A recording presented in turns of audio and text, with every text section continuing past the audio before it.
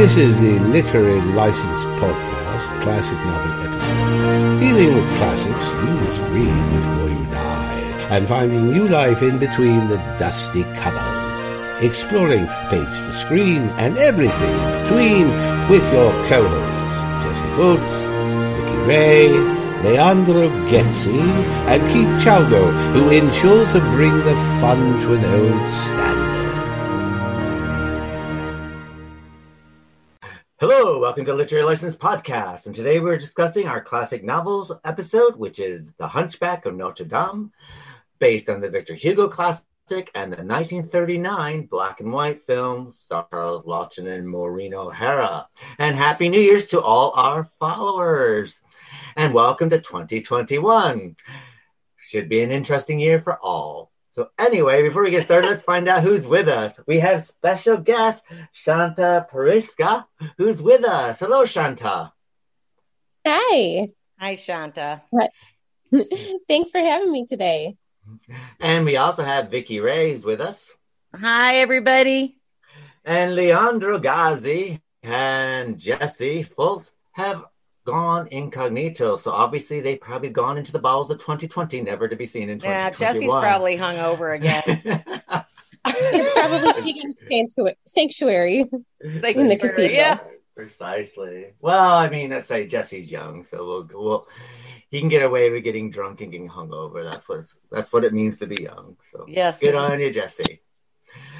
So before we get started, we like to sit there and find out what each of us been up to. And let's start with Shanta. What have you been up to?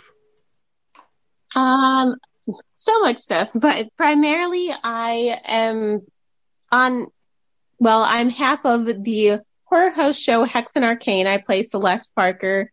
So horror hosting is showing mostly classic, terrible, black and white, public domain movies. Which are totally brilliant.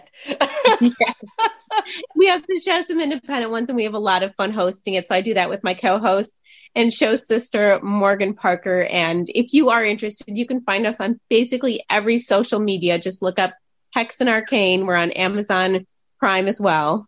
I'm just wondering if we can get you to tell us one of your jokes. I won't do that to you. The Bell from Hell one taps everything.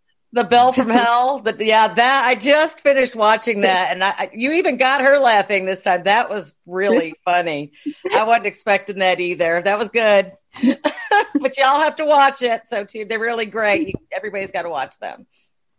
And I suggested all our listeners, if you want more information on Shanta, it will be in our show notes, and it'll also be in our newsletter. So make sure you sign up for that, or look at the bottom of where you're listening to, and all that information, how to get into Shanta's program will be there. All you need to do is click the links and make sure you share and like. And what about yourself, Vix? You're welcome. And what about yourself, Vix? What have you been up to since? Oh God, it's been 2 weeks since we've done a show. I got not a whole lot. Just trying to figure out, Asher's race schedule and what we're going to do about that this year, and trying to catch up. I've been watching a lot of movies lately, just tons. I don't know what got into me. The last 4 days, I've been binging everything. But I just started watching Cobra Kai, the 3rd season again. I got all squee about that. My husband was going, "What are you watching?" I go, "Haven't you ever seen The Karate Kid?" And he goes, "Oh, I don't think so." I go, "What?" I go, "You've not watched The Karate Kid?" I go, because he didn't understand what I was watching or why I was loving this, because it was nice to see how these characters evolved, and they're like, adults with children of their own and all kinds of new, triangles of problems. And it's just a great series. I love it. I like to see how they kind of hate each other still, but they don't really anymore. And they're kind of, joining forces against evil. And it was nice to see what actually happened to him, why he's such a jerk. They're showing his backstory. But other than that, I mean, it was really interesting. I think I got up to like episode 3 because I'm trying not to watch it all at once, because I'm really bad that way, especially, when everybody's quarantined. So you don't have a whole lot going on, and it's cold out, and it's been miserable, rainy here in Texas. But other than doing our usual thing, not a whole lot, just getting through the holidays. And, my daughter got me some really cool presents. She knows what I like. She got me that spinning moon thing, the magnetic thing. Oh, yeah. And it's so cool. I just sit there and it's like a tripping toy. I can watch it for hours. I don't know. It's just really cool. But no, just chilling and, trying to see what the new year's going to bring and if we're going to stick our toe in the water ever so slightly. Well, myself, I've been off work since the 24th, so I haven't been injecting any Say it. any of the Pfizer. I know biotech that's going out at the moment. So yeah, so that's been quite good not to have to inject 300 to 400 people a day. A week. That must get tedious. Yeah, it was actually. So I'm actually off for 3 weeks. So I've actually basically the highlight of my day is I take a leisurely bath once a day and I get back into my pajamas and I haven't seen the outside world since the 24th. But saying that has given me a lot of time to actually do other stuff that I quite enjoy. I've been playing computer games. Netflix has been dropping a lot of stuff recently. I haven't gotten to Sabrina yet, but that's on my list. Cobra Kai, I started watching, so I watched the first 3 episodes of that and really enjoying that. Mm-hmm. Watched a film called Spree, which is about Spree. Media. How could we forget? Yesterday, Keith texts me and he says, you have to watch Spree. And it's like, okay. So I watched it. Yep. Everybody's got to watch it. It's different. Well, it's been quite weird because I saw Spree and then Netflix dropped The Circle last night. And so I watched that, which is basically a game show where they put everyone into a separate room and they're living in these separate rooms. They only speak through each other through social media. And there's some people who are catfishing as well. And it's quite an interesting exercise. Isaac and I started watching it at about 9 o'clock last night. About 6 o'clock in the morning, we were still watching and glued to it. And this morning when I woke up, we watched the final 3 episodes. And it's quite interesting about how people present themselves on social media and what is real and what isn't real. Exactly. And it's quite good, actually. I have to say it was quite an interesting exercise. And I'm really into it sort of thing. So it's kind of like that other program that they had about dating.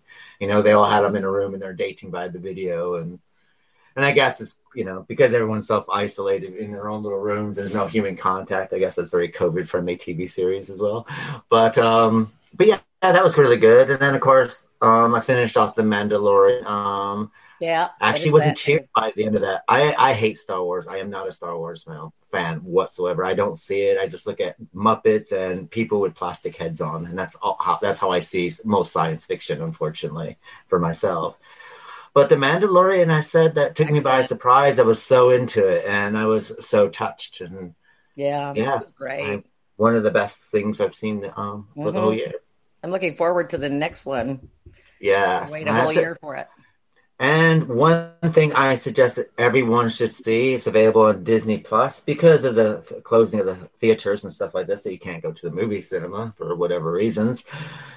Pixar decided to release their latest film called Soul, voiced by Jamie Foxx. Watch it. It is one of them. Pixar's pulled it out again. I've never seen a Pixar film where they actually gone down a lane that's unenjoyable, but it was fantastic. Watch that. I was just like floored. So I'm telling everyone to watch Soul, which is on Disney Plus from Pixar, their new Pixar film. That. It's a lot deeper than you think it's going to be, and it's quite interesting. It's about metaphysics. Kids will like Asher. I think the kids will like it. I think the adults will get more out of it because it's about the metaphysicalness of death. Oh, really? Mm-hmm. Is it one of those flybys or no? Not for little kids. I think thing I can get. My hats are off to Disney and Pixar, right? Because they're able to sit there and get that fine line to make something that kids in the family will enjoy, but the adults will always get something more out of it. And yeah, and they've really pulled it out of the hat. So it's been like Otherworldly as well. Otherworldly dealt with some quite strong issues as well, but it's still very enjoyable and colorful, and the artisticness of it and everything. I love Pixar. Yeah. But other than that, I got one more week of holiday, and then I'm back to work on the 11th. I'm so glad you're getting a break, especially with everything going on.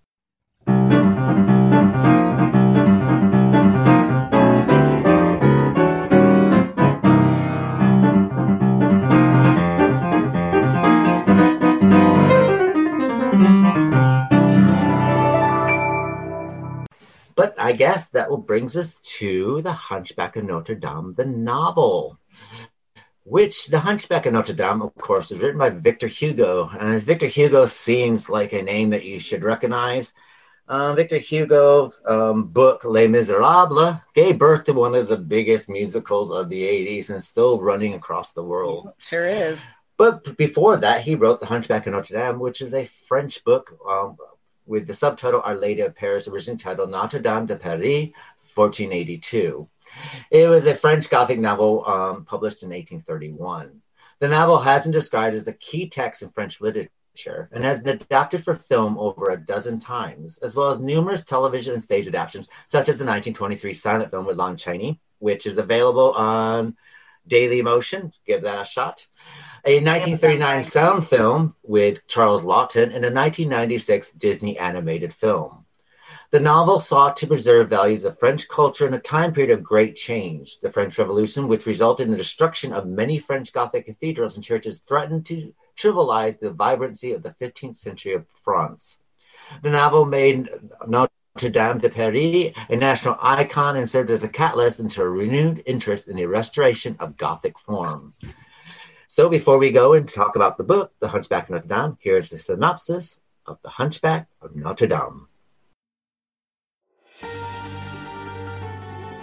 The Hunchback of Notre Dame, the synopsis. During the 1482 Festival of Fools in Paris, Quasimodo, the Hunchback of Notre Dame, is elected the Pope of Fools for being the ugliest person in Paris. He is hoisted on a throne and paraded around Paris by the jeering mob. Pierre Gringoire, a struggling poet and philosopher, tries unsuccessfully to get the crowd to watch his play instead of the parade. Archdeacon Claude Frollo appears and stops the parade and orders Quasimodo back to Notre Dame with him. Looking for something to eat, Gringoire admires the graceful beauty of La Esmeralda, a gypsy street dancer, and decides to follow her home. After rounding a corner, she is suddenly attacked by Quasimodo and Frollo. Gringoire rushes to help her but is knocked out by Quasimodo as Frollo runs away. The king's archers, led by Phoebus the Chantampure, arrives just in time and captures the hunchback. Later that night, a group of beggars and thieves are about to hang Gringoire when La Esmeralda comes forward and offers to save his life by marrying him for only 4 years. The next day, Quasimodo is put on trial and sentenced to 2 hours of torture in the Place de Grave. He suffers both the pain of being stressed and pulled apart, as well as being publicly humiliated by the crowd of people who hate him for his ugliness. He begs for water, but no one answers his pleas, until La Esmeralda comes forth and brings him something to drink. Nearby, a recluse called Sister Gudule screams at La Esmeralda for being a gypsy child thief and blames her for her daughter's kidnapping 15 years earlier. A few months later, La Esmeralda is dancing in front of Notre Dame, and Phoebus calls her over to him. She has fallen in love with him and blushes when he asks her to meet him later that night. Frollo watches them from the top of the Notre Dame and becomes insanely jealous of Phoebus. His obsessive lust for La Esmeralda has made him renounce God and study alchemy and black magic. In his secret cell at Notre Dame, he plans to trap La Esmeralda like a spider catching a fly with its web. Later that night, he follows Phoebus to his tryst with La Esmeralda and stabs Phoebus repeatedly. He escapes and La Esmeralda is captured by the king's guards. After being tortured at her trial, La Esmeralda falsely confesses to killing Phoebus and being a witch. She is sentenced to hang in the Place de Grave. Frollo visits her in jail and declares his love. He begs her to love him and show him some pity, but she calls him a goblin monk and a murderer, refusing to have anything to do with him. Before execution, La Esmeralda is publicly humiliated in front of Notre Dame. Looking across the square, she suddenly sees Phoebus and calls out his name. He actually survives the murder attempt, but doesn't want anyone to know that he was injured. He turns away from La Esmeralda and enters the house of his bride-to-be. Just then, Quasimodo swings down on a rope from Notre Dame and carries her back to the cathedral, crying out, "Sanctuary!" He had fallen in love with her when she brought him water and has been planning her escape all along. La Esmeralda is saved from execution just as long as she stays inside the cathedral. At first, he finds it hard to even look at Quasimodo, but they form an uneasy friendship. Even though he is deaf, he enjoys being around her when she sings. Meanwhile, a group of vagabonds resolves to save La Esmeralda after hearing that Parliament has ordered that she be removed from Notre Dame. But when Quasimodo sees them attack the cathedral, he thinks they have come to kill Esmeralda, and he fends them off as best as he can, killing a large number of them in the process. Frollo has used the attack as a diversion to sneak Esmeralda out of the cathedral. He offers her two choices. She can either say she loves him or be hanged. She demands to be executed, and he leaves her with Sister Gudule. To their astonishment, they discover that they are mother and daughter. Gudule tries to protect La Esmeralda, but it is too late. Back at Notre Dame, Quasimodo goes to the top of the North Tower to find her gazing off into the distance. He sees the figure of La Esmeralda in a white dress hanging from the scaffold.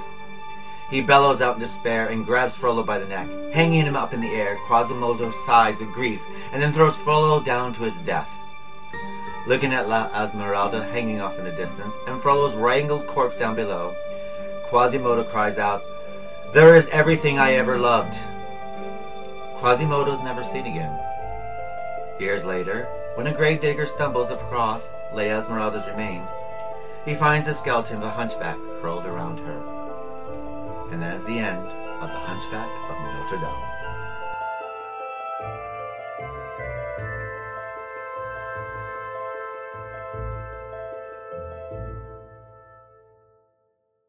Welcome back to Literary Lessons Podcast. We're discussing The Hunchback of Notre Dame, the novel. So, Vicky, what are your thoughts of The Hunchback of Notre Dame, the Victor Hugo novel? Well, I won't deny, out of all the books I've read, college or whatever, I struggled with this one a little bit.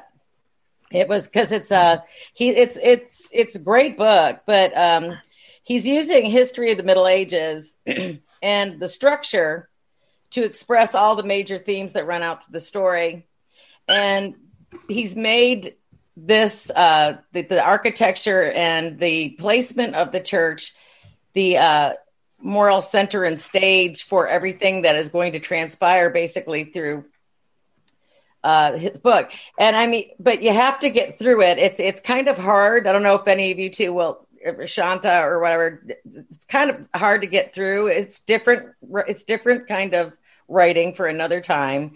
And he's writing for another time.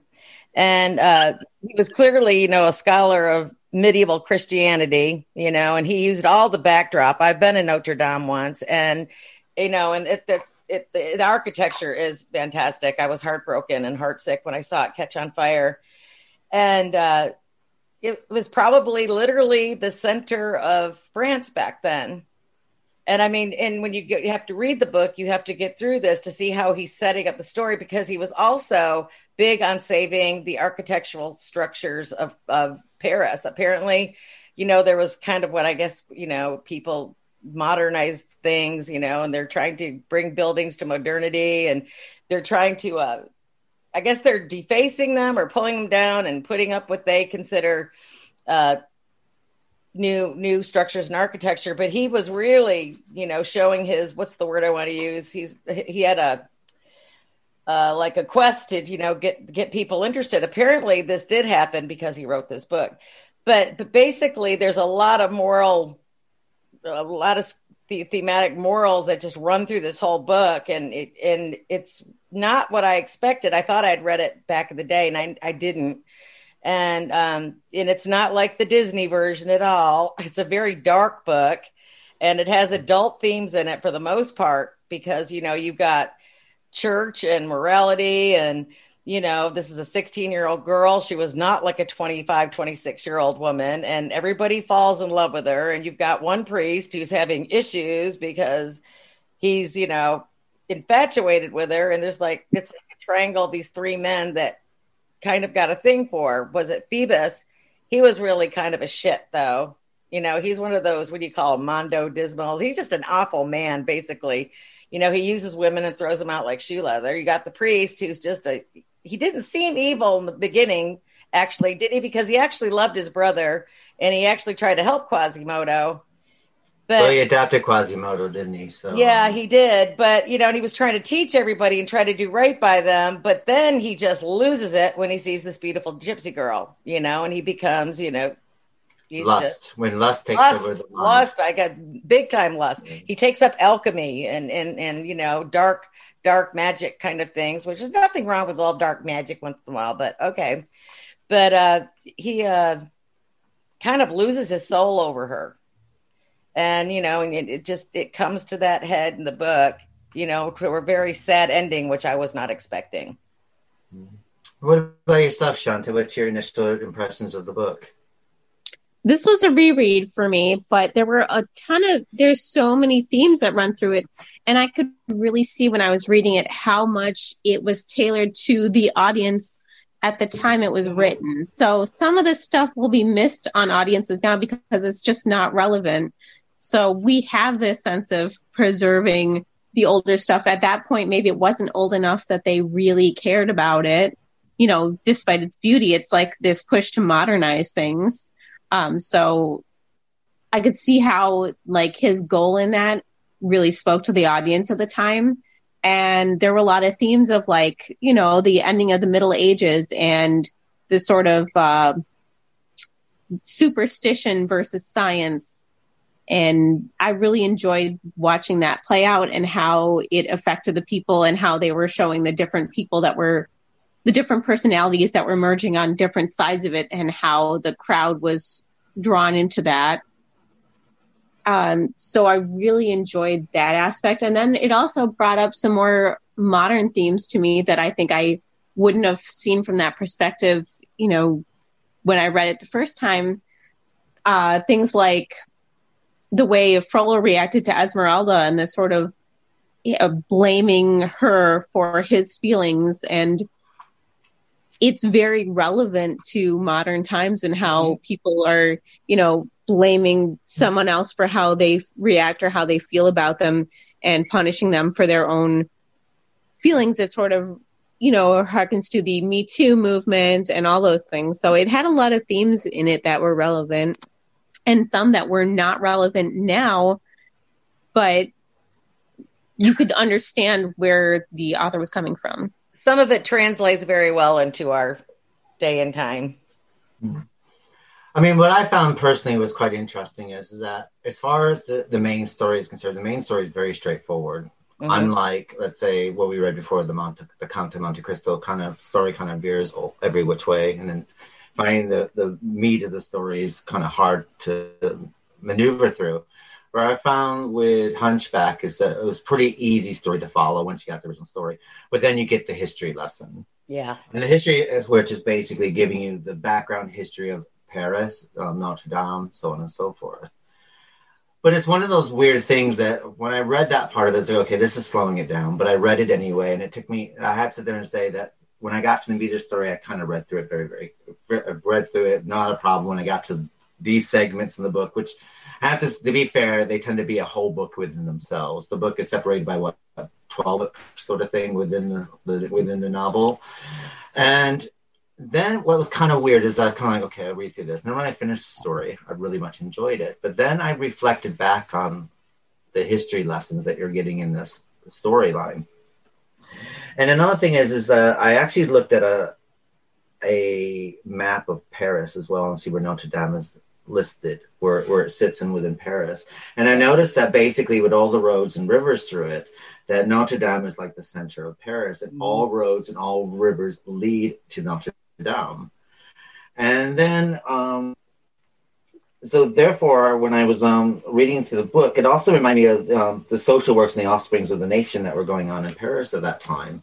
And the reason why Victor Hugo did that basically is that no matter what walks of life you are, it's a bit like there's a saying that if you sit in Piccadilly Circus every single day of every single minute, you will see every single human being at least once in your life by just sitting in one place. And I guess that's what Victor Hugo is trying to say about Notre Dame and that whole architectural thing.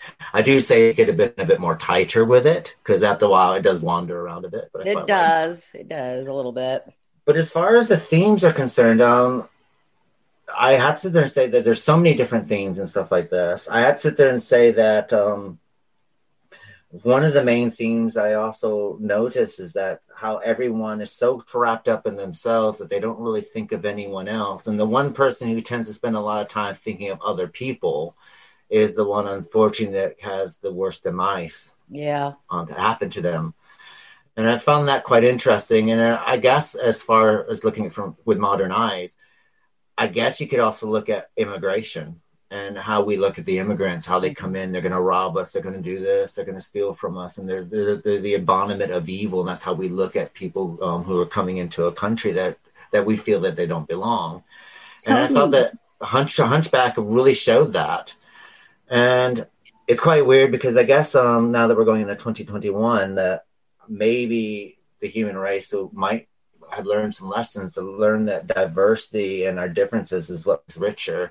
Yeah. It's, you can either go to a Mexican restaurant, an Italian restaurant, or a Japanese restaurant, but let's be honest, the best kind of food that you can have is a fusion restaurant that fuses all these different cultures together to get the best kind of meal out of it. And maybe that's how we look at it. I did find that slightly problematic, though, in the portrayal in the novel, because Esmeralda, who was sort of the ambassador for her people, was not even Egyptian. Yeah. She was. So it took somebody who was not, from that culture at all originally to be that ambassador to, try to change that. And obviously they didn't know that at the time, but it kind of changed the message when you find out that she is not actually one of those people that she's trying to help. She's, she was kidnapped. Yeah. And she was replaced by Quasimodo, wasn't she? When she was kidnapped. Yeah, and that's problematic too, because who would get rid of their child and kidnap? I don't know. I would never. But I as a mom, I feel you on that one. I mean, as a mom, I don't know how anybody could. I couldn't. It's just like I love. No, I don't care how ugly my kid is. Exactly. Exactly. I mean, I guess when people were starving though and whatnot, let's face it, it was a different time with a different mindset.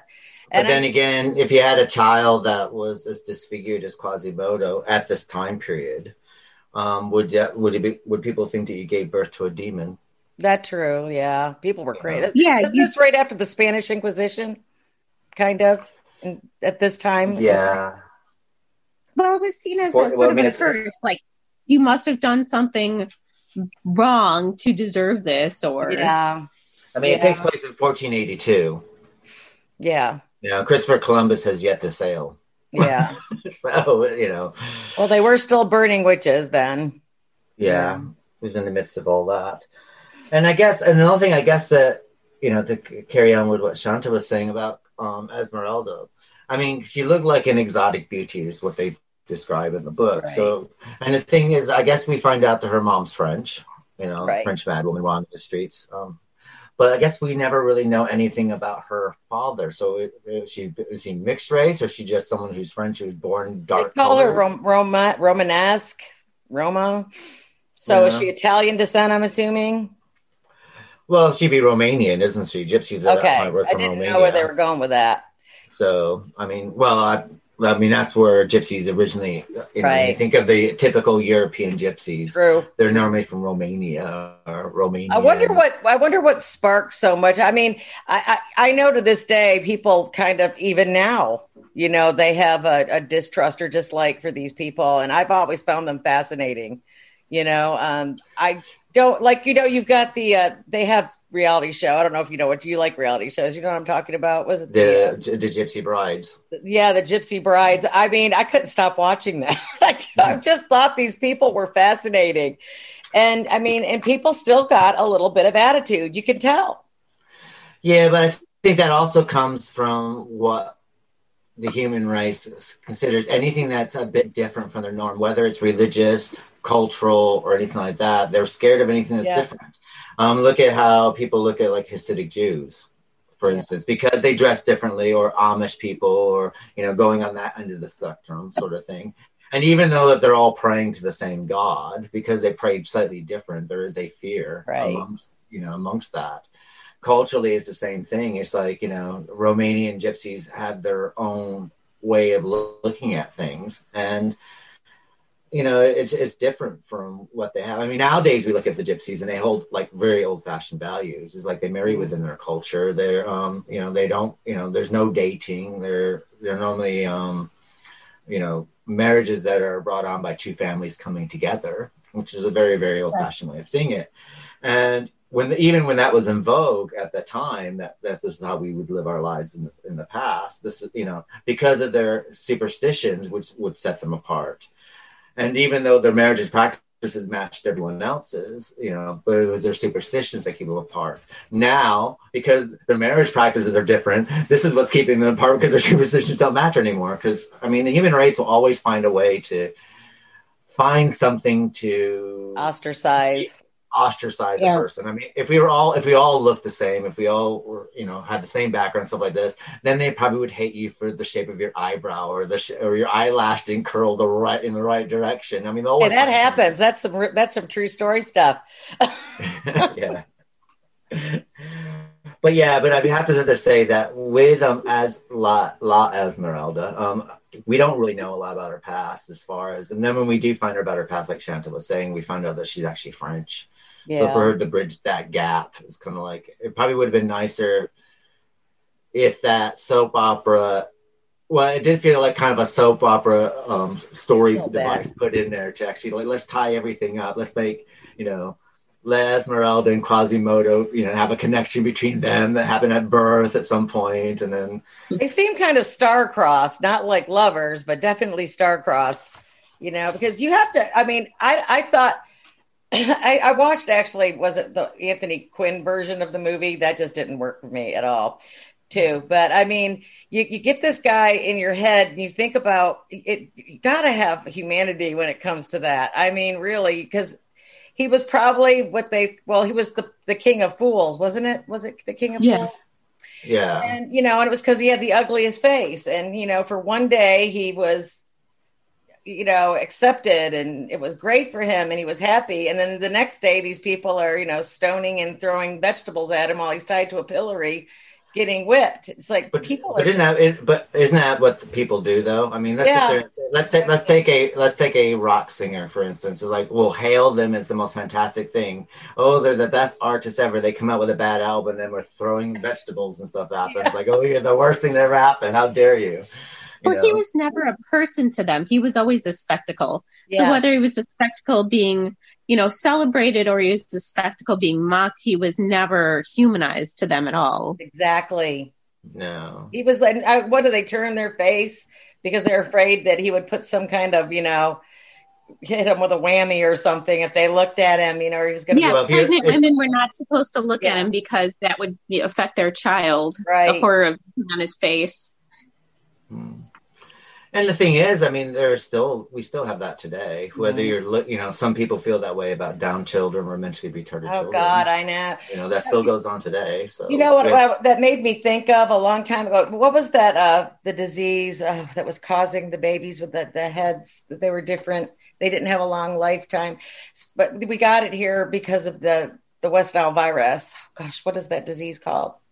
But you saw the little babies, and their heads were smaller than their bodies, and they were, almond-shaped eyes and everything. And Zika virus.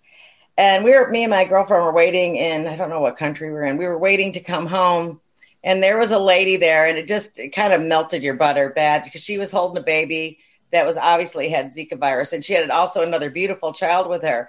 But this baby she was holding was actually beautiful, and it was smiling, and mom loved it, and it was probably one of the most touching things I've ever seen, in my life. And just the way this mother looked at this child and how much she loved him, because, and that's where, when Shanta said, how can a mother just give away their child like that? Because it doesn't, it's, that right there is like, there's something wrong with people that don't have any humanity. And well, I think, I'm not sure. I think that if you give up, there are different reasons. I think that if something happens. Oh, yeah, you can't feed them sometimes. I get it. And back then. I also have to sit there and say that let's sit there and say that you have a Down child today. And let's sit there and say that you don't have the financial means to support yourself. Then, I think that, if you have a child with a disability or stuff like this, and the choices that you give them up, I think that there's a lot that runs into the gambit of those decisions that you would have to make. Because if you do have, if you're living in today's structure and you do have a mentally disadvantaged child, or a child that's got a huge disability, you're going to have quite a good income nowadays. none of it's free. It's not a free service. Well, there are going to be medical issues that might arise. There are huge medical issues. You're always going to be in debt, sort of thing. And if you're a young mother and you're facing life at the first, I think you do have to look at the different issues that do thing. I'm not supporting or not supporting, but I think that you kind of have to kind of look at the whole story, the whole situation, and everything like that. So yeah, so part of me is sitting there saying that if you do give your child up because they have a disability. Now, I mean, I'm sure there are people who are terribly vain and do it. Don't get me wrong, but I also sort of like, oh my God, the child's not beautiful enough to be without my beautiful, perfect looking family. It's gonna look really good on look really bad on my social media profile.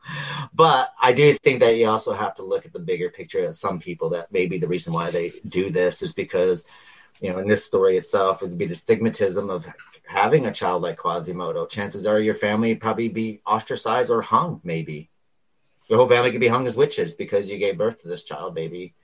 So maybe you're doing it for your own safety. I know a mother's love is supposed to bypass anything in life, sort of thing, and that's what we're grown up to be. But in this time period, I mean, for the 1485 Paris at that time, giving birth to Quasimodo is probably not the best. I mean, I've watched documentaries in India, in modern day in India, where they've given birth to someone who wasn't perfect, and they had like some weird disabilities, and the family is ostracized and made to live in a cave somewhere. And this is modern day, so it's happening now. So. Well, that went down a dark road. Yeah, well, that's us. Well, it was a dark novel, though. I mean, it didn't really have many happy moments, did it? No, just the goat. Just the goat. Yeah, I would have loved to have a goat like that. I have to say that I found that the interest of the person who's good and light and who tries to see good in everyone and tries to see good in everything until she's faced with evil is La Esmeralda, but she's 16. She hasn't really faced real life yet, has she? She has the ideologies of a teenager. Yes. Yeah. She is a teenager. I mean, think back to when we were kids, what were you thinking about when you were 16? I don't even know if I can remember. Or what my brain was doing back then. But I mean, she was probably idealistic. I mean, she meets this, what we call Greek as in God. Was it Phoebus? And he's just a typical guy who's just out for conquest and tail, and she will do anything. She preaches her undying love to him, and he doesn't turn out to be good for her. But the thing is, it doesn't seem like she has anybody's guidance either. She's like footloose, fancy free. She doesn't have a mother. She doesn't have any parents. So who's technically, she's just in this group of people that are estranged from the rest of society, Right. I mean, I think that people are like older people would be able to see through Phoebus and be like, that guy's a douche. Yes. How many times you told your girlfriend, he's no good. He's no good, But she didn't have the experience to understand that. And they thought just because she was beautiful that she was probably promiscuous, and she wasn't. I mean, and that's all about, it's all about, this book is all about it's all about appearance, Right.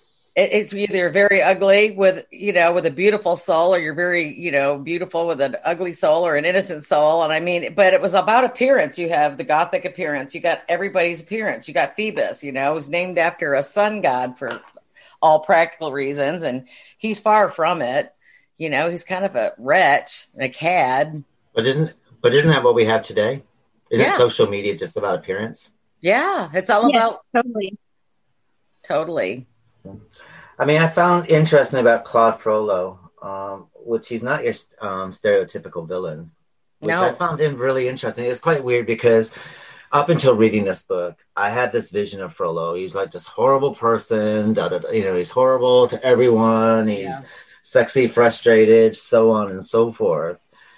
But what kind of, it's kind of weird reading the novel. You find out no, Frollo's actually a lot different than what you expected him to be. You know, you have like the Disney version of Frollo's Right. like basically, you know, I think the Disney version opens up with basically, you know, Frollo taking, you know, killing Quasimodo's parents and then trying to kill, and they're going to kill Quasimodo, but it's like the head priest comes out and goes, no, you need to take him into the church and you're going to raise him for your sins, sort of thing. For a Disney movie, though, if you really want to talk about how they adapted the story, Disney's like, you know, right over the head, because there were sexual undertones, you know, how he's coming up and, you know, behind her and smelling her hair. And, you know, it's like, yeah. You know, I wonder what little kids are I mean, I took my kids to watch it because we always went watch this. Like I watched it with a different set of eyes. You know, I watched all these. You know me, I'll watch everything involved with the subject, and I thought it's like, whoa, what an adaptation. You know, but it was kind of weird because it had all that. It had real adult thematics of the whole cartoon. But for Frollo, for me, is always like he started out evil and he ends up being evil. He just gets evil and evil as whatever adaptation. And so in my mind, this is the Frollo that works. But then reading this Frollo, he's got so much compassion and love for his brother after his parents died. Right. And then he has the same compassion and love for Quasimodo that no one else. I mean, Quasimodo's laying in this wooden box at the foot. People are looking and go, what an ugly child. No one's feeding it. The child's crying. Frollo comes up, picks him up, takes him to church, goes, I'm going to love him and give him a life. I'm going to spare, you know, I'm going to give him, show him the compassion that the world's not giving him. And this is what happens. Well, he got frustrated because he wanted these two to be scholars. And well, I think it's I think there's a lot of frustration. I mean, first of all, I mean, his brother ends up becoming he's an alcoholic and he's gambling all his money away. Right. And Quasimodo, the one person that he hopes or ends up becoming deaf, so he can't teach him anything. He can't even communicate with this person. So, and I think that's kind of I think that's the downfall, and that's the ties in the Shanto, where you kind of look at things around you, and instead of blaming yourself, or you start blaming the world around you for all the faults that are going on within your world, or your world's not the perfect fit that you think it should be. But I thought that was quite interesting that we did it. Excuse me? Oh, I was just going to say with Frollo, it kind of reminded me of, because he did have a lot of good qualities, it reminded me of like one of those Greek tragedy, like fatal flaw characteristic, where it was like, that was his one thing that was his downfall. He couldn't get past that. Right. But it's kind of, he was a bit of an innocent though, Quasimodo. And then you have, well, I guess Frollo must have done something good because Quasimodo isn't a total degenerate. You know, he does have a big heart. Yeah, and I think they kind of showed that he was changed by Esmeralda's action, not maybe inherently a good person, but that action of her bringing him water changed something in him. Kindness, one act of kindness, and I say this a lot more lately, one act of kindness can change so much in a person's life. You know, especially when there's so much of it not going around lately. Yeah. And I think that, you know, all joking aside and stuff, because me and Keith always have stupid jokes, but I mean, I think that if you give somebody, there are people I've genuinely met in life that have never experienced true kindness. And they are so grateful, you know, for when that just, you know, just to say something nice, you know, just anything. I also think that, you know, as far as Quasimodo is anyway, I mean, he's going to be dictated about how he's being treated by the outside world. For instance, I have a friend who suffers from dwarfism. Her name's Marilyn. She's 70 years old now. And to be honest, whenever I go to lunch with her or anything like that, or whenever we go out, people just stare. They do. All the time. And it's like, she just, I mean, she's fine. She walks around. She's used to it her whole life. This is her whole life. But can you imagine that every time you walk out your front door, people just stare at you all the freaking time? It doesn't matter what you're doing. You can be walking across, you can just be going out to the post boxes to get your post. That's all you do. And everyone's just looking at you like some kind of car wreck that's happened. Right. And now, you know, and Marilyn's a lovely person and stuff like this. Now, tie this in with someone who's so incredibly ugly all the time, and at this time period, how people just shunned you and looked at you and yell at you and shout things out at you, and fear back at you because they don't want their child to be misshapen when they're born because because you happen to glance over at them. That would form your personality anyway, having that your whole life. Yeah. When your best friends are Bells, that pretty much tells you what kind of life you're leading. Well, he was excluded from society because they kept him in the church to protect him from the outside world too. So he didn't have that much social interaction anyway, except it seemed to come to a head in the novel.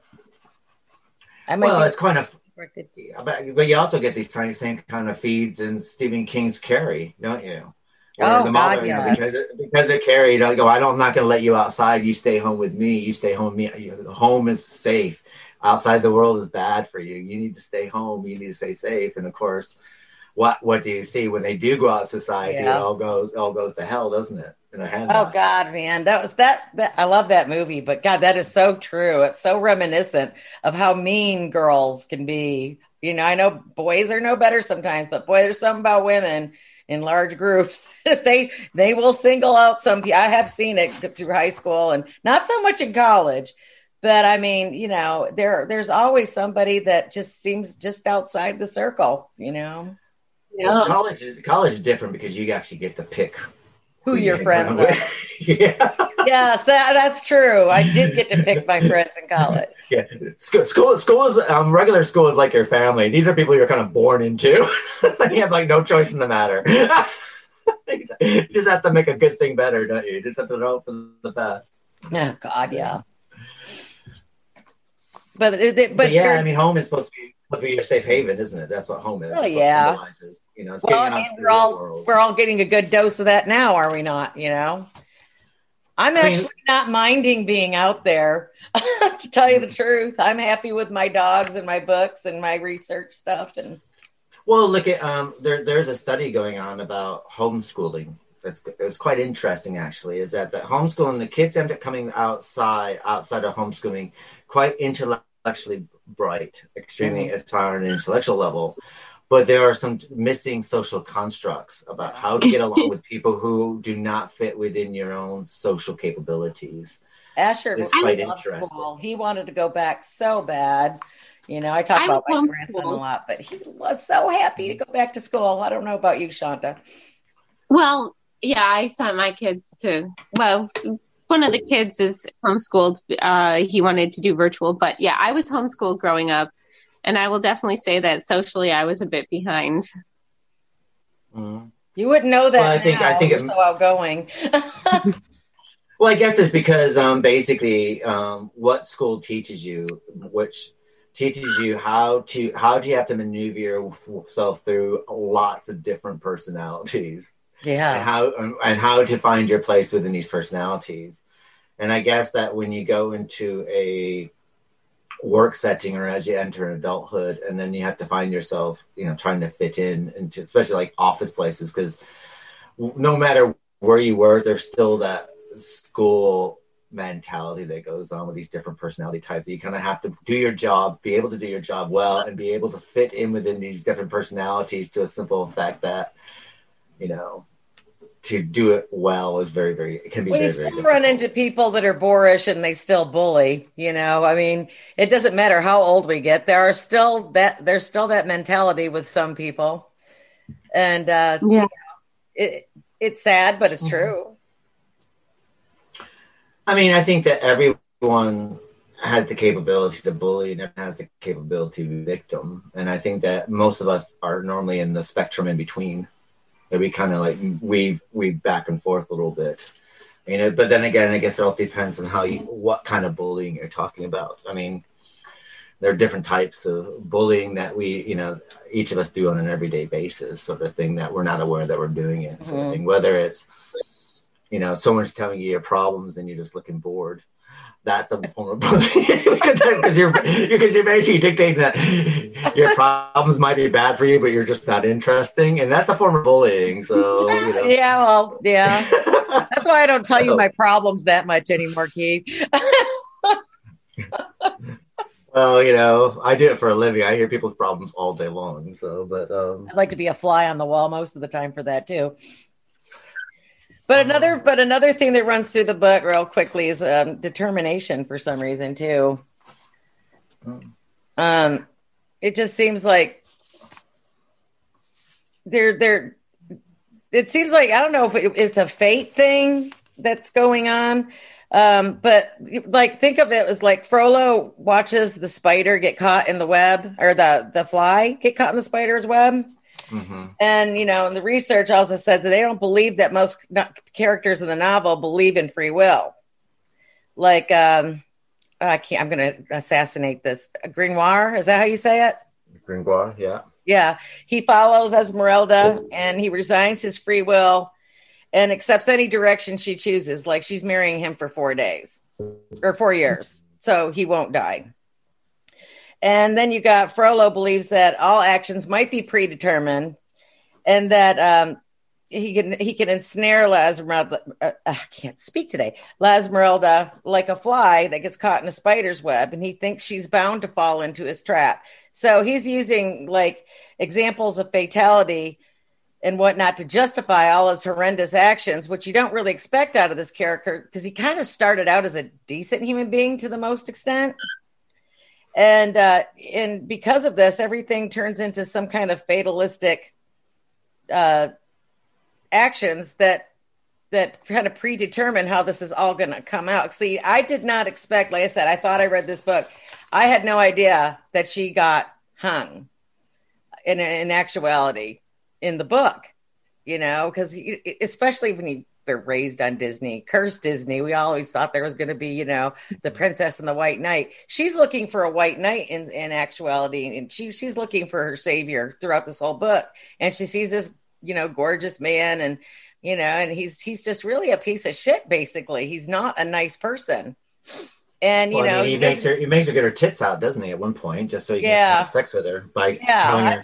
And she's, I guess what I consider jailbait now, I guess wasn't back then, but he's not a nice person. She's chaste. She's not, she's a virgin. And because of her looks, he's, everybody is resigned to think that she's, promiscuous. And she just happens to be gifted with beautiful, To be honest, though, the worst character in this book I thought was Pierre Gringoire. Oh, I thought he was. He was the worst. I thought he was the worst character in the whole book. Throwing her under the bus after she helped him, survive. And he had a weird obsession with her goat. Go ahead. He had a really weird obsession with her goat. Yeah, so bestiality maybe. Yeah, I think he does too. But the thing is like she saves his life. He could have been killed. She agrees to marry him for out of the goodness of her heart. There's no reason why she needs to. She doesn't have any association with this person whatsoever. She sees that, oh my God, he's going to be killed, so I'll agree to marry him for 4 years. Feeds him, supports him, really. She won't sleep with him because, she'll sleep in another room with her, with her best friend, the goat.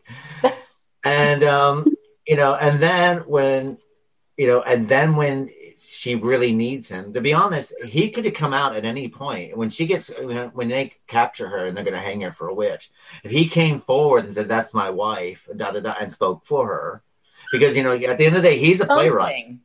He's this thing that wants to notice. He loves being noticed because he thinks he's the most intelligent being in the face of this whole book, or in the face of Paris. So at any point, he could have came forward and stopped that whole trial from happening. Just say, I married her, Could have done that. And gets everyone all riled up to rescue her, but doesn't take part in the rescuing, sits there and goes off to the side and watches the mayhem happen. Right. Doesn't get bother to interfere. Knowing that she's going to be hanged, at one point he could have saved her then, could have got the rescue team to look, and this is what's happening, but turns her against, gets Frollo to, tells Frollo how to deliver her to her death. Then you have the mother who figures out now that they've been separated and that they have this little satin shoes. Now Esmeralda carried around that little, wampum bag of, all the things she wanted. Well, that she was looking for, she wanted to find her family, who she belonged to. She wanted her people. And then it's kind of, I found it weird. How do I say that woman's name? I cannot say her name. You're talking about her mom. Yeah. I always butcher the language, but, Gringold. Yeah, Gringold. Yeah, but I'm not very good with French. But she hates children, ironically, and she can't stand them. That's why I always thought that this is one of the more tragic, parts of the book, because they just find each other, and she's already ripped away from her again, and in essence, her trying to keep her daughter, she gets killed by accident. So that's sad. But I mean. Yeah. And I don't know. Doesn't she hate children after the loss of her own child, though? Right. Well, so hating what's been lost to you. She thought that the gypsies ate her child. Yeah. Well, they did kidnap the child, so she was. Well, they did. She was somewhat. She was around the base, just not on the base. She's around the bush, not exactly in the bush. So, right. But I don't know. But the thing is, I can understand that if you think that someone stole your child and they gave your child harm, that you would be against these people. I can understand that. Yeah. I can understand Frollo to a certain extent, that once the lust gets turned on inside his body for Esmeralda, and then it sends like everything else shut off, and that's pretty much. You get that every single day when the little head's thinking for the big head. You get that with guys quite frequently. So I can kind of figure that part out. Nonsense goes out the window. Quasimodo, I can understand the one act of kindness to sit there and turn his life around, and how he will see Esmeralda. I can understand all those people. As far as the gypsies and how they lead their life and the code that they lead their life on, I can understand all that. I can't understand Gringold, Pierre. I'm sorry, but think for me, he could have done something. Well, he's those kind of people that, that they tell you what you want to hear, but as soon as your back's turned, the knife is there. He's one of those people. I don't think he really thought about Esmeralda much. Like when she was in the sanctuary and everything, like, I don't think he really remembered her much. He was just living his life. Yeah, he was kind of complacent about a lot of things. Actually, it's all about him, isn't it? It's all about him. His getting his plays and whatever out there, and his day in the sun, I guess. But the one thing though, I don't know what you guys thought. You know how Quasimodo, after they hang Esmeralda, he disappears. Mm-hmm. Where did he go? And did he just decide to go and die and curl up alongside her body? I think he did, yeah. Or did somebody bury them together? Because clearly they were buried together. No, I think because the way that his body was formed around her means that he died hugging her and their bodies fused. Yeah, that is the most tragic thing I've ever read. I was like... And which basically means that as her body is... I'm going to get kind of medical here, right? But basically, what that means is that their body decomposed together, right, at the same rate. What happens when two bodies decompose? What happens is they can fuse together. But what happened? Did he decide to go die right after she died? And did he seek out her? He died of a broken heart. He lost everything that was important to him. That's his main. When he throws Frollo off the cathedral, and he says, "I've lost everything I ever loved." Yeah. And then he saw her hanging in distance. He saw the broken remains of Frollo on the ground. And I think basically what he did is he went to where she was buried, curled around her, and held on to the only happiness that he thought that he was going to have in life. Let's be honest. If Esmeralda lived, I don't think she would have actually looked twice to Quasimodo if she ended up living a long life. I don't think there was a friendship or anything there, but I think that in Quasimodo's mind, that the only good that anyone's ever shown him outside of Frollo, who actually went from good to evil, was Esmeralda. And when Esmeralda dies for being a good person, what's the sense of living? because she was kind of a martyr, wasn't she? She was pretty much martyred, actually, don't you think? She'd rather, I mean, that had to really been a blow to Frollo's manhood. I would rather be hung than to spend any time in a living world with you. So, it was such a dark novel. It just was. It was sad. Well, I mean, to be honest, you kind of do wonder that if Frollo played his cards right and he didn't try to kill Phoebus, and let's say that he met her without that in a different circumstances about him. I mean, her first sight of Frollo when coming out of the closet, she's basically topless. Frollo, Phoebus is trying to get it on with her, basically looking at her breast in the in the fire, the fiery glimpse that's going on in the fireplace, and pretty much getting ready to sow his oats with Esmeralda.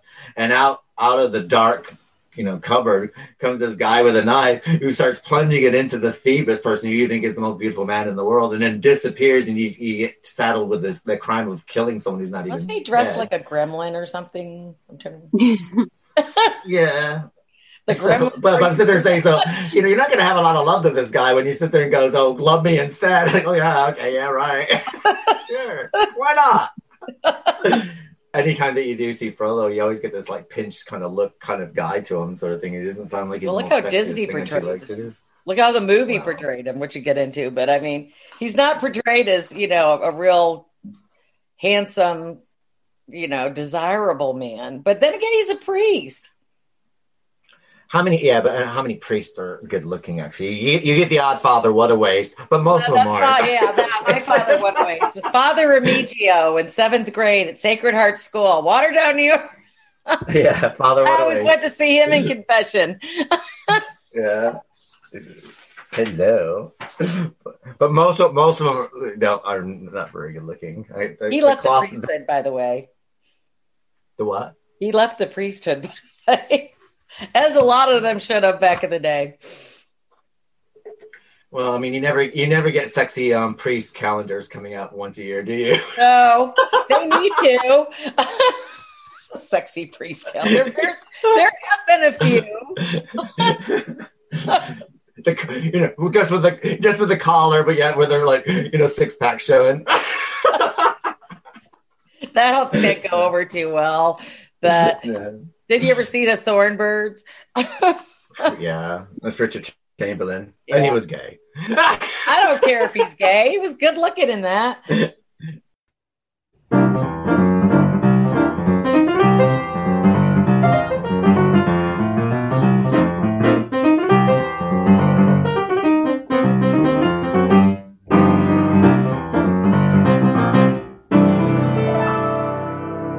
So I think what we'll do is, what are your last thoughts of The Hunchback of Notre Dame, the novel, starting with Shanta? I really enjoyed rereading it. I love the atmosphere. It's extremely atmospheric, and it's very visceral. You feel it, you see it, you smell it as you're reading it. So I really enjoyed the opportunity of rereading it, and thank you guys for that. I probably wouldn't have done it without you. We're usually not this tame. This is a tame podcast. But what about yourself, Vic? Dark, sad. I guess I watched too much Disney, but I really didn't expect the ending. Like I said, I thought I'd read this one and I did not. I was getting it mixed up with another novel. I can't remember which one, but I thought it was sad, and it just shows human nature. And whether it be a novel or a couple centuries, human nature hasn't changed that much. And there's always going to be people like this, good or bad, that transpose into your life. And I thought it was a brilliant. If you're into geography with your and architecture, this guy's definitely got it all. Like I said, it was a hard follow, but I loved it. And for myself, interestingly enough, that the Disney version of The Hunchback of Notre Dame went to the stage in Germany, and they did the musical production of it. But what they did is they went back to the source material. So they actually went and did probably the closest adaptation of this book than and it was quite surprising. So I kind of knew what happened at the ending because I did see a production of that. So they went back to the original book, so I kind of knew that. But reading the book for me, it's one that caught me by surprise. It's one of those books I thought, well, we should do Victor Hugo. I didn't want to do Les Miserables because I read that once and I don't think I could ever read that again. And I actually read it twice. I read it in English and I did read You're it in a glutton French. for punishment then. After that. Well, I was really into, I'm a gay person liking musicals. What can I say? I fit into a stereotype, but I'm sticking with it. But saying that, so I thought, well, when I was suggesting books, I thought, okay, let's do Hunchback and Fake. I thought, it's a nice story. I thought, it'd be a nice love story sort of thing. Yeah, right. Then I realized how thick it was long after we discussed it, and I started reading it and going, and The Count of Monte Cristo is as long as this book. Yeah. But this book, for me personally, kind of changed my life to a certain extent because I loved every single nuance of it, every single thing about the story, everything. And it's very rare that I get emotional reading a book. And I actually felt very emotional by the end of this book. And the way that, the gravedigger finds their bodies. And that motto is that hit me. Time, and I thought, God, this is so beautiful. And, and I'm going to go back to Carrie again unfortunately, when Carrie wins the prom, and she goes up there, and every time I see the Brian De Palma version of it, I think, oh no, Carrie, not this time. Don't and you do just hope it. that the blood doesn't fall on her because you just know and that's what I felt about Esmeralda's death, and so, as the rope's going around her neck and then she's being hung. And I'm thinking to myself, like, oh, please don't, please don't, please don't, please don't. And it happens, and there's nothing you can do. You're just like this innocent bystander reading something that you're so emotionally in depth with. Mm. And I think Hunchback, for me, is going to be one of my favorite classic novels that we read so far. I liked it. The only thing that pretty much touched on us so far, what we covered, was Call the Wild. But I think Hunchback actually beat Call the Wild for me. And Call the Wild basically had me floored from beginning to end. And this book's actually floored me. And even with the history lesson in the middle of it, which I did struggle with. I liked it, though. But it was hard. After I finished reading it and reflected back on it, it all made perfect sense to me. It all comes together. I wish I would have read this book in retrospect before I went to France. Because I would have had a better, how you've been somewhere and it's like, God, I wish I would have appreciated it more. Yeah. And it would have given me not that the architecture in Paris is not magnificent, it is. But I had no idea of they're trying to modernize everything and they got rid of a lot of beautiful things and then refurbished it with other stuff, but the French Revolution, even though it gave the government back to the people, it actually ruined a lot of the landscape. Well, when I saw the Palace of Versailles, I understand why they got their pitchforks out and stormed the palace. I would have been pissed too. Golden gates and I have always loved French history. I find that's why I really did like the history lesson. It was hard, but I liked it.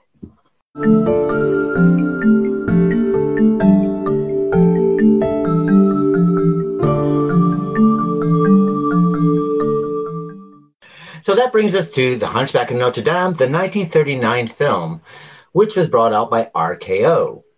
It's a American romantic drama film starring Charles Laughton and Maureen O'Hara, and is directed by William Detellier and produced by Pedro S. Berman. The film was based on Victor Hugo's 1831 novel. The film also has a brief prologue, and it has been remastered. It's also considered one of the greatest films made, and is considered a highlight and a hallmark in RKO's crowning jewels of films made in the 1930s, and also became slightly strange because it gave its nods to the universal classic horror movies that were going on at that time. So what we're going to do is cut to the trailer, and we'll be right back with The Hunchback of Notre Dame, the film version.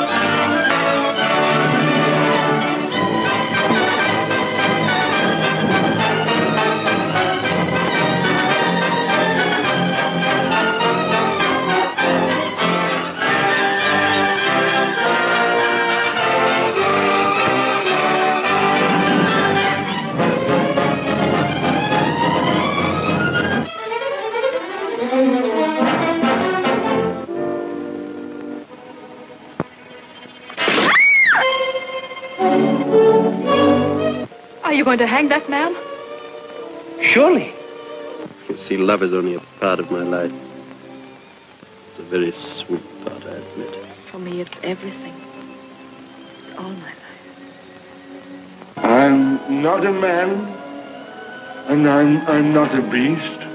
I'm as shapeless as the man in the moon.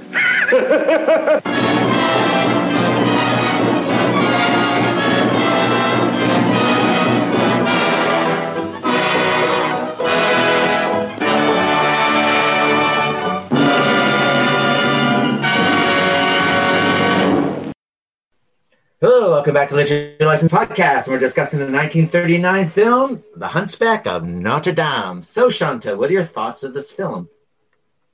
When I was watching through it, I was like, okay, this is like the novel. This is like the novel. Then I was like, well, that's different by the end.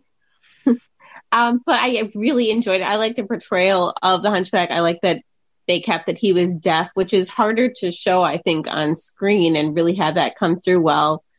And I did enjoy watching it. I like that they kept a lot of elements of the book, but the ending seemed very Americanized, for lack of a better word. Good word. Definitely Americanized. Yeah, I have to agree with that, actually. I found I loved when it was real to the book, and I thought that they did some really good things. And I love little touches that they added, like when at the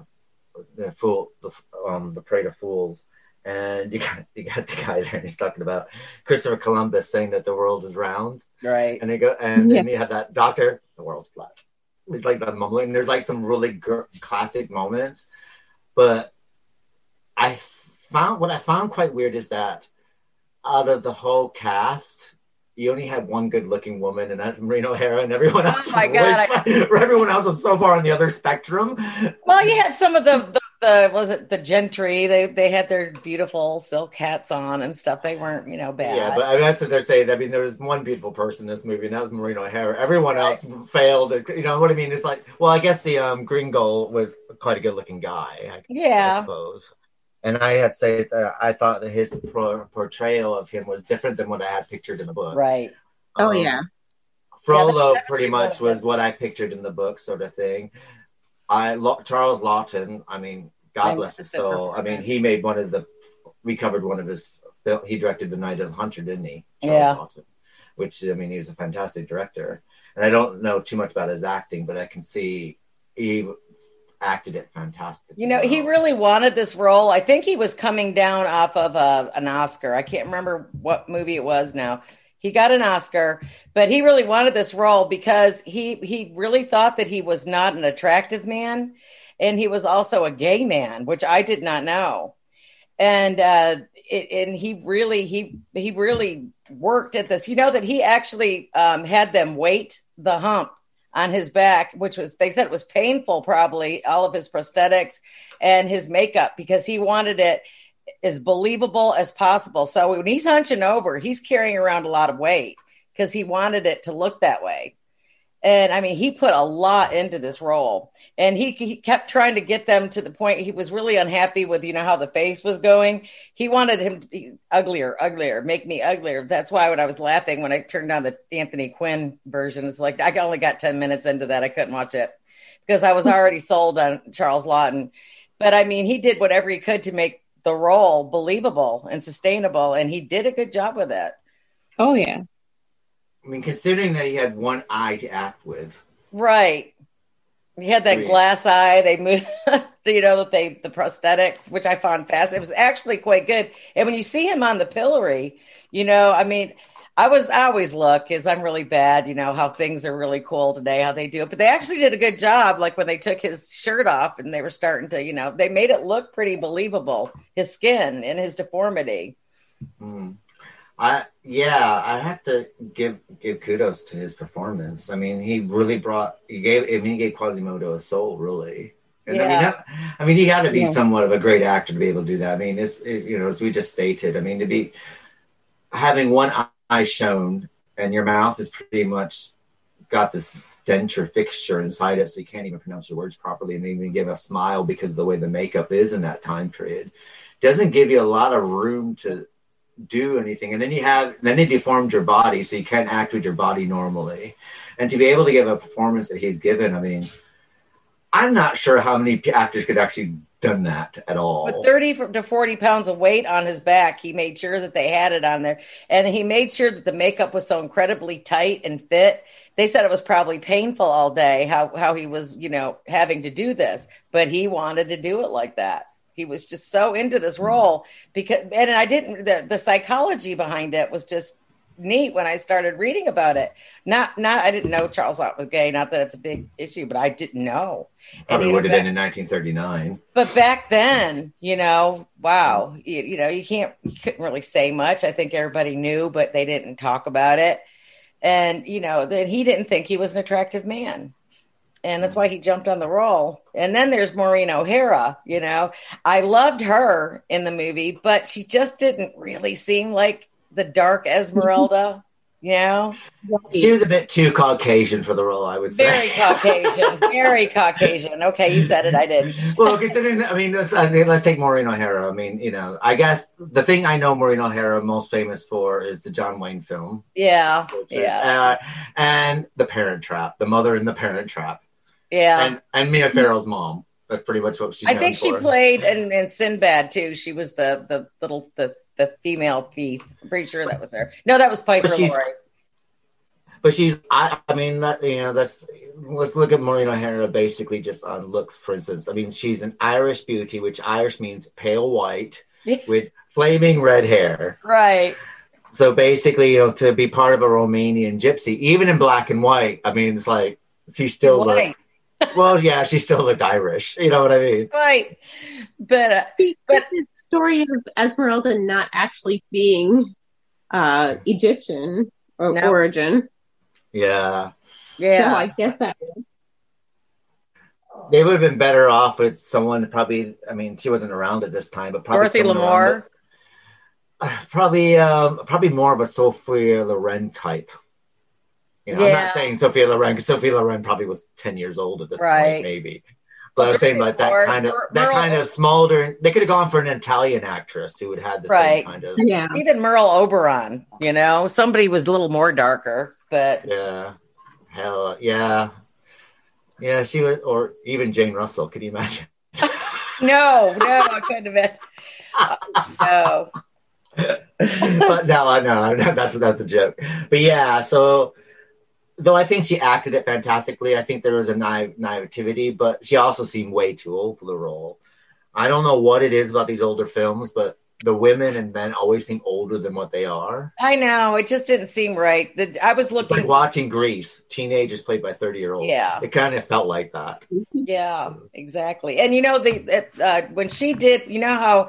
when he saves her the first time and he holds her up over the cathedral with all the people down there, apparently that was, a really strong stand-in. And he was literally, because they had to do a down shot, he was holding her up. And she said she had to really get it out of her mind because she thought, okay, I'm going to die today. Let's just get it right the first time, because it was like a 200-foot drop. And They had to have a stand-in do that. I thought that was interesting. I have to say the set design, it's hard to believe it was all done in a soundstage. I know. It was really pretty amazing set for the 30s. Beautiful. It was. It really was. I do have to say, I normally like Alfred Newman's. Got from Mad Magazine. Alfred Newman's score, because he did like Dark Victory and all these other classic films.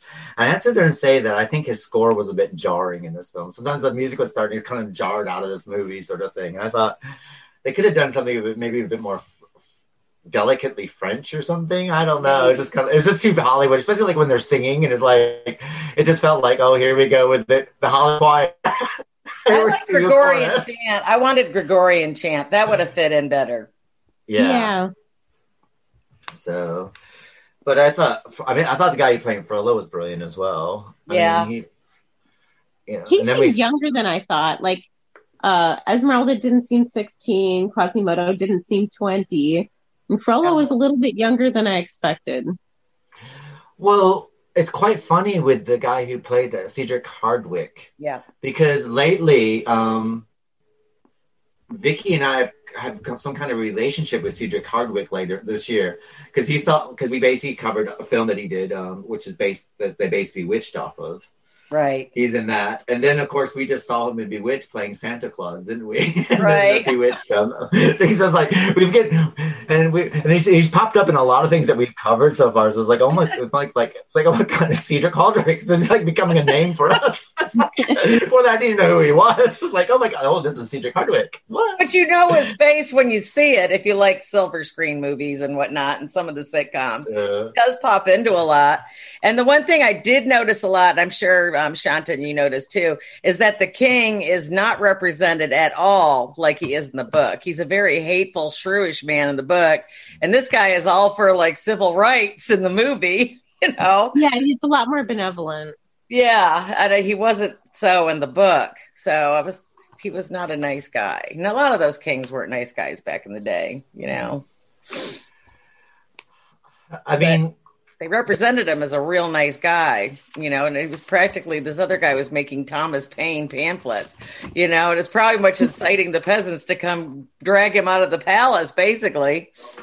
Yeah, I felt like the movie was pushing a lot more of that message that was more relevant to the time it was made than appeared in the book. So they were really pushing that message, like the more progressive message.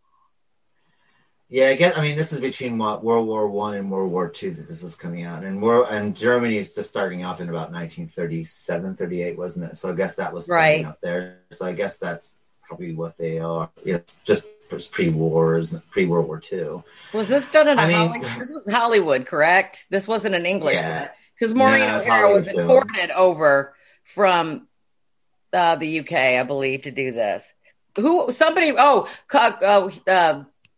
Just lost his name, played Quasimodo. Oh my God. Charles Lawton requested her because they had done a movie prior to this together and he really liked her, you know, and he liked working with her. So he requested her. That's how she got into it. So she didn't have to do too much to get this role. Well, I really like the movie I love the first 2/3, and then we get to the final third, and then when we get like Gringold like doing pamphlets to save Esmeralda, now Esmeralda being pardoned, and you know, and then we get like, you know, and then she gets freed, and then we're kind of led to believe that she's going to run off with someone, maybe Phoebus or something. It's not, she doesn't, but you kind of get that idea that this is what's going to be her future sort of thing. She's going to, you know. And she ended up with Gringor, I think, in the movie. Yes. Yeah, she did. The guy who betrayed her all the way through and hating her. And, she ended up with him. It's like, oh, you were right in front of me the whole time, you know, and yeah, it's a happier ending, but you know, when you get Quasimodo standing, you know, he's on high on the cathedral looking down and sadly says to the gargoyle, why was I not made of stone like thee? And then the movie ends and you're like, oh. Okay. Yeah, that was lame. I have to admit. After reading the book, I mean, I don't even think, do you two know if is there a movie out there that stays true to the story? I think they all change the ending. I think that they always make sure that Esmeralda travels off into the sunset from every version that I've seen. All my understandings. Quasimodo always ends up on top of the cathedral alone. So, and that's just kind of sad about these movie Hollywood endings, especially for like the Quasimodo character, because there's no arc for him. He saves Esmeralda. To what extent does he save her? Why? Right. He saves her to only to be left alone in a cathedral looking down on the human race, because he never becomes part of the human race. It's not like he comes down and you saved Esmeralda, so welcome to the fort. You're part of the group now. Let's all join hands and sing Kumbaya for the rest of our lives because we're going to overlook your disfigurement. No, he stays disfigured alone talking to freaking gargoyles. Yeah. But realistically, how would they end it? Like, if you were going to make a happy ending for him, she's not going to end up with him no matter what. No, you know. No, but you can make him part of society, maybe. Oh, sorry. Well, I don't think he'd ever be accepted either way. And he's only cares about her. He doesn't care about the rest of the people. So what is he going to do? Like, end up being like her servant when she's married to Phoebus someday or something? You know, like, there's no good ending for him there. Yeah, that's the sad thing about, at least in the book, it's like this, you know, her ending's depressing and his ending's depressing, but there's something beautiful about that, how their bodies are found. There's a beauty there. It's not happy. I mean, God forbid, I don't want to be hanged, and, you know, and I'm never going to sit there and wrap my body around a dead body so I can die next to it. I mean, that's never going to happen to me because I'm too selfish for that. You're not that self-sacrificing. I'm too self-centered for that. But it's shallow. Don't forget shallow.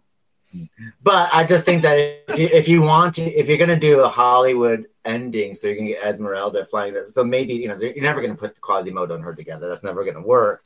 But because of Quasimodo fighting to keep Esmeralda alive, then I guess you could sit there and go, where the people like go, oh, we've looked past your ugliness and we've seen into your soul, and then make them part of the community.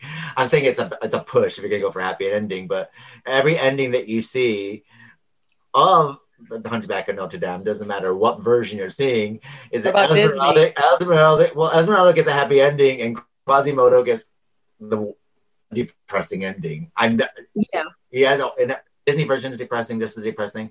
The original Planet film, which I watched, is a depressing ending for Quasimodo. And so you're like, so what's the point of calling it the Hunchback of Notre Dame? Because no one ever sees inside his soul. Ever. Not really. Right. And even in the movie, I mean, he's I don't know, he seems sort of like a hippie, you know, he's just swinging from the bells, and it's not really going to invoke any kind of romantic inclination for Maureen O'Hara either, you know. But well, he begins in all the film versions of it, he ends the story the way that he begins it, with no change in his personality at all. Right. And if they were going to make it today, they would have like some giant surgery that would turn him into the hero or something like anything. There's plastic surgery now. That's right. It could be done, I guess. Turn him into Antonio Banderas. Right. It was believable up until that point. I have to give you, creds for that one. I thought it was kind of, it wasn't like a civil rights movement, but it got kind of weird, you know, with the pamphlets. And then, but the one thing remained throughout the book and the movie and the other movies that I'd seen, you know, the people do come in to try to save her, and Quasimodo kills all the well-doers, you know, he melts them with lead or whatnot, or he's throwing rocks off the top of the building. And so there's literally nobody to protect her after he decimates these people. So, I mean, they did do that, you know, and I didn't follow that. Did you, Shanta? I was like, is he killing the good people? I mean, it was based on a misunderstanding, because he sees people trying to storm the cathedral and he doesn't understand. His only experience with the town people and stuff has been bad. Right. And his experience with like religious figures like Frollo was good up to that point. So he has more trust in the officials than he does in a mob. So he sees a mob descending on him. He mistakenly thinks they're coming to hang her. Yeah. And in essence, I don't think of any circumstance in which a mob is good anyway, is it? No. I'm sorry, but we had riots here back when I first arrived in London for the poll tax riots, and I was coming out of a movie theater. I'm quite oblivious to what goes on in this, everywhere around me. I'm just wrapped up inside my own head most of the time. But I remember coming out in the movie theater, watching Steel Magnolias come out, and it's like, and there's this riot going on, and I was like, okay. And basically, it's like, you know, I just went around the back streets and got on the tube home. So I didn't realize the devastation until I got home and saw it on the news. Right. And I thought to myself, like, it's like, if you just have some kind of mob or riot going on around you, it's like, I don't even know what side I would even go on. It's just like, you know, especially if one's coming towards you, it doesn't matter if they're like fighting for human rights or fighting for whatever, you know. If it's coming towards me, it's like I'm either booting out of there. If I'm locked against her, I might have to fight back. I don't care what you're fighting for. I mean, it's called self-preservation. It doesn't matter which side you're on at that point. Especially if you got Go ahead. home is the cathedral, so he doesn't want any damage to happen to it or his bells or, the Right. idea of the sanctuary that he has. Yeah. What was the name of his favorite bell? Do you remember that? Was it Mary or something? Mary? I can't remember actually. I don't She was remember. the one that made him deaf. I love you. You make me deaf. Well, I love she paid my rent. But yeah, it's I mean, it is quite a sad existence for Quasi. That's what I guess. That's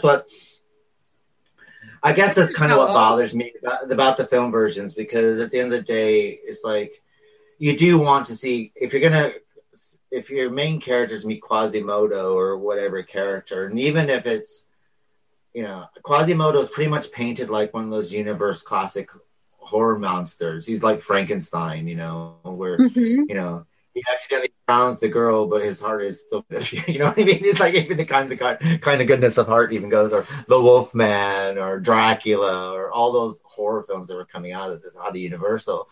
And this that's what I found quite bizarre about this film, is that it kind of fits into those films, that you can actually just put this in. Let's do a Universal classic horror movie night, and we can slide Hunchback and Notre Dame, and you would watch it and think, it's a good movie, and it kind of fits into this criteria. And that's what kind of fit kind of strange for me for Hunchback, though, as a story, because Quasi is just, there's no hope for this person. This individual is going to lead a very reclusive, lonely life. That's the sad part. Talking to gargoyles or talking to himself. Yeah. And would it be any different now? Well, you just know, like in 5 years' time, that it won't be long until his gargoyles will be talking back to him inside his head. Which basically, he's just go mad, isn't he? It's like, how are you today? Oh, you're fine. Or he starts talking to himself in the third person. So Quasimodo is going to go ring the bells today. Quasimodo's not having his lunch. Exactly. So yeah, and I don't know. I think that if you're gonna do a film version and you need to tack on the happy ending, because God forbid if people don't see a happy ending at the end of the movie, they're gonna kill themselves or start swinging from their necks like Esmeralda does in the book. So if you're gonna do a happy ending, I think that if you're gonna do it successfully, I think that you're gonna have to find some kind of middle ground so Quasimodo grows as a person. And even if he comes out of the church and he helps save Esmeralda's life at the final hurdle or something like that, and then everyone does a Hollywood high school ending where they all end up. That's what that was going through my head, that movie, the Hollywood ending song, because that kind of puts things in perspective when you start watching Hollywood and you hear the soundtrack to that movie, and it's just like, God, because not everybody is going to get a Hollywood ending. There was in this a Hollywood ending for Maureen O'Hara, and that I think he was kind of a sleaze, actually. Not Walter Hamden. It was it was Edward O'Brien. And he was kind of a shit through this movie anyway, wasn't he? Yeah. And she all of a sudden after, okay, well, I can't get Phoebus, so I'm just going to settle for you. You would have thought that he wouldn't be happy with that anyway. It's like, okay, well, I'll get seconds, Yeah, basically, she settled for the failed playwright. Right. It's like, okay. She'd be barefoot and pregnant, and I'm scrounging for a loaf of bread probably the next year or two. Yeah. Well, yeah, there was a caste system, I mean, let's face it. She didn't marry outside her class, did she? She actually went more. She went something outside the class system. That's marrying into the arts at that time. That's like, it's like you're an actor. You're actually not part of any class system. You're actually part of nobody. Exactly.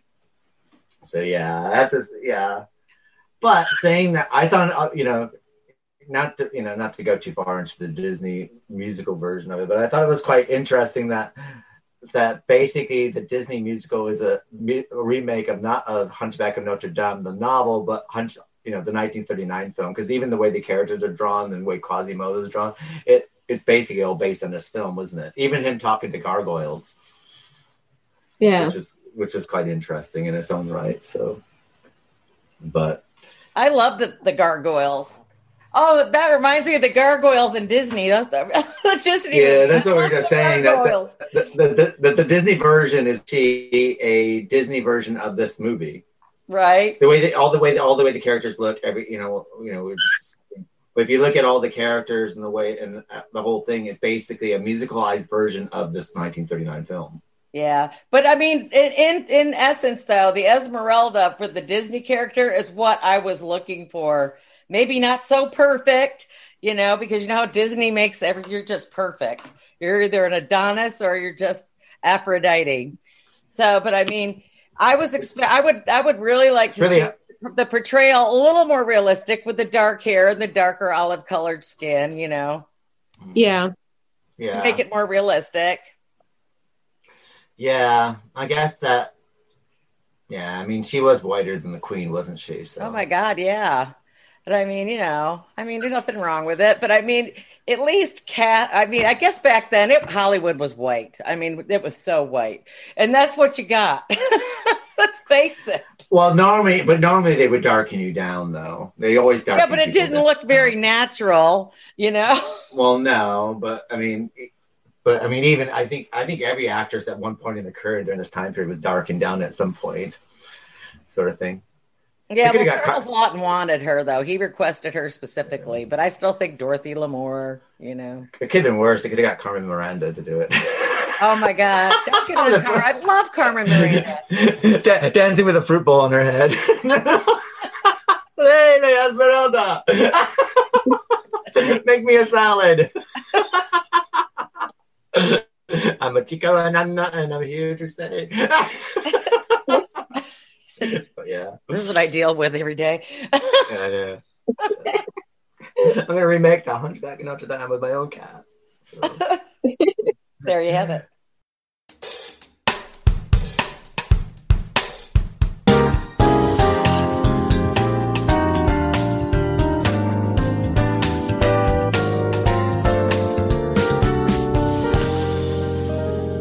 So what we'll do now is let's compare the book to screen and tell us what you like better and why you like and what you like the worst. And I'm going to start with you, Vicky. You're always good at these. I like to hear your ideas so I can plagiarize more effectively. But okay, book. Love the book. Like I said, I struggled through a little bit of it. That's why I was like texting you guys. I go, man, no one makes cliff notes anymore. Mm-hmm. But it was a great book. When I think about it in retrospect, like I said, I wish I'd read this book before I actually went to France. I would have given me more appreciation. I say that every time. My friend was very kind and brought me all over the world, literally. And I could have appreciated it so much more had I had this insight into the architecture stuff. I knew about the architecture. I just had no idea that he'd written this book as trying to the Save the Whales kind of campaign, And the book is great. It's dark. The ending was quite sad. I have to say, when you start reading these old books we hated them when we were kids reading. We always say that when you read these books with an older pair of eyes, finally you get a new appreciation of them and a message, because they all have a message. And it was a great book. And the ending was extremely sad. That's all I'm going to say, especially how he curled around her body and they just, fused for eternity because he loved her so much. But like I said, I love the movie, but you kind of hit it on the head when you said I loved it up until a point, and then the flyers came out, and then it was kind of got zany when it really should have been maybe a little more reverent is the word I want to use, because the book was really reverent. It really was. And I guess, Hollywood in the 30s, it was white, really white. I'm not even trying to be a jerk here. It's just the way it was. And Charles, I love Maureen O'Hara. I love her in all the John Wayne movies. I love her in a lot of movies she's made. But, I think that back then they weren't looking for a particular typecast. They were just, it was to make money. And who's making the money right now? Who's going to bring in the bucks? Who does people want to look at? And I know they still do that today, but I think there's just a little more effort into making somebody look more appealing as the actual character. Do I want to say, get a good example. Who's somebody that they typecast perfectly in the movie? Keira Knightley. Keira Knightley. Can't act, and they keep telling it, and they keep putting her in English dramas, and making her think that she's a good actress. I liked her in some of her movies. Don't pick on Keira. Don't pick on her. But no, I mean, I love my old movies. You know I do. But I really wish that they would have kind of deterred a little bit from all the comedy towards the end. And I would like to see an actual movie that sits with the book, an actual kind of stick with the book. It does. I does miss when the mob was going out there. You kind of expected the score from Beauty and the Beast to come in. Kill the beast, da da da da. Right. It kind of has that feel to it. That wacky music they do. The music isn't really. Yeah, it doesn't sit well, does it? So no, that's me. It's a bit jarring. What about yourself, Shanta? I really loved the movie. Up to a point. I think it got really heavy-handed with the message it was trying to do, and it got to the point where they were more focused on the message than the story. And they were really focused on this idea of, that you're doing things the old violent way, and there's a new way of doing things, and you can affect better change with words. And it just got so heavy-handed with that. And then they kind of tacked on a Hollywood ending to it. So definitely a Hollywood ending. Yeah, it ended up being less effective for sure than the book. I really enjoyed seeing the sets. It was beautiful. The cathedral was amazing. And I actually liked the aspects of all the misunderstandings that were going on because of lack of communication. Because I think that's an important message, but the execution fell flat from the book a little bit. Yeah. Mm-hmm. Yeah, I have to agree. I mean, I think I wasn't expecting it, but I think this book is like a real changer for me. And it's going to be really hard for me because I fell in love with the book. I love the beauty of it all. I love the nuances. I loved everything about the book. And it's a book that caught me totally by surprise because I thought that it was going to be a huge struggle for me because Count of Monte Cristo, we did it at the beginning of this season, and I loved reading the book, but it was a struggle. It felt like I was reading it for weeks on end. This one, because we were reading it for weeks on end. but this book's the same length as that, and I finished this book within a week and a half, and I looked forward to like opening it and reading it and getting so involved with it, and it really stuck me. And then when I read the final paragraph of it and it was finished, it really scarred my soul to the fact that it's always going to live within inside me, and it's very rare that books do that. I know that 20 years from now, I'm gonna think of this book, and it's gonna evoke all these kinds of emotions within me. And it's that's why I said this book kind of like changed a lot for me as far as than other books, because I read a lot of books. I write a lot of book reviews. I read about 2 or 3 books a week, and I have to do book reviews and get those out to the publishers and everything like that as part of what we do here. And it's very rare that something sticks inside me. And this book actually sticks inside me. And the ending of it and beauty of it, and even think of it now, I feel kind of emotional about Esmeralda. I feel emotional about the ending. And now those emotions a child. are just bubbling up inside me at the moment when I'm talking about it. So that for me, this is one of these fantastic works of history that deserves to keep living and keep living. Exactly. As far as the movie, I love the Disney version of it, because the Disney version, as far as the music and everything that went into the animation feature with the tacked on endings and stuff like this, was monumental in the way that we could look at animation, and they've taken their musical format and turned it into this great big gothic, operatic stances, and I appreciate that for it. But now, and then the 1939 movie, I've seen it before. It fits fantastically well with the Universal Classic movies. I used to love it for that. But unfortunately, the book has now ruined both for me, has ruined both film versions for me. And when I see them, what I used to enjoy with each of those film, different incantations in the 1939 film, I love the way it's filmed. I love the acting. I love the way it looks. I love the way it goes.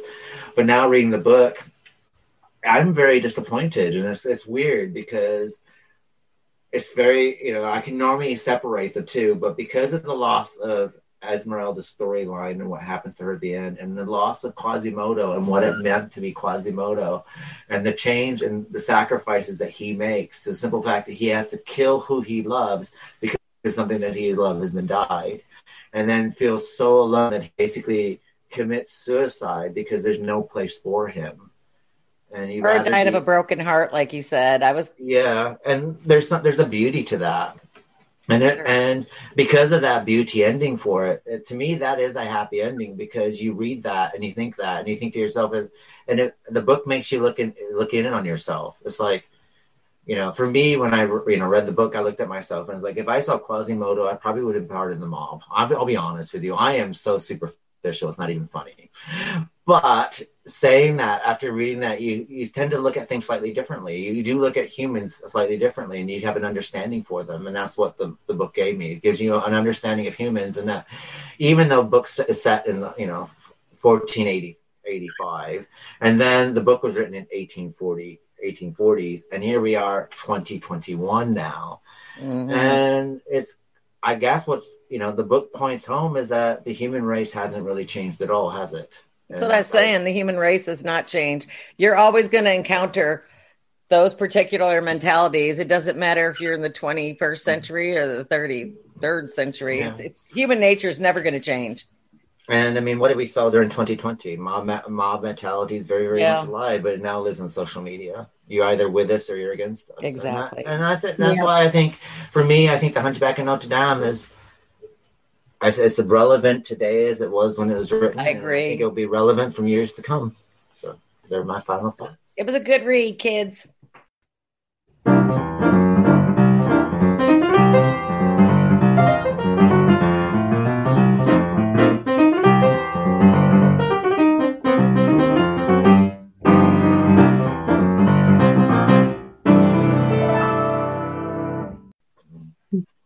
So that brings us to the end of the Literary License Podcast. And just to remind you that next week we'll be doing Bewitched, and our 2-for-1, which is Nature versus Man episode, will be 28 days later and 28 months later, which will work very, very well considering I am living on Plague Island at the moment, so we can't go anywhere anyway. So yay!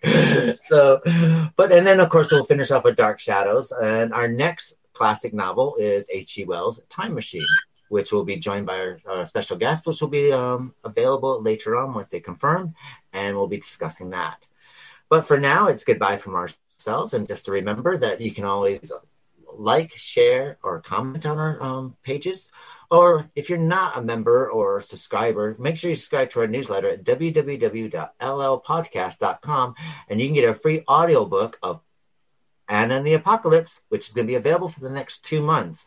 And if you're a member of our newsletter, you will get the special code for that, so you can download that book for free. Just make sure you write a review, because when you write a review, you help keep people's lives appropriate, and they're able to do the things they love. Because if you write a review, it means they get more notice, which means that more people will read them, which will help them continue on with their profession and make sure that you like, love, and share. So it's good night for myself, and good night, Vicki. Good night, everybody. Have a great new year, for what it's worth. Good night, Shanta, and thank you for joining us today. Good night. Thank you for having me. Yeah, we're glad to have you, Shanta. And just remember, it's our diversity that makes us a happy and loving community. Share and love one another, and anyone that's different from you, understand them. You don't have to agree with them, but it doesn't hurt to sit there and accept their responsibilities. So until next time.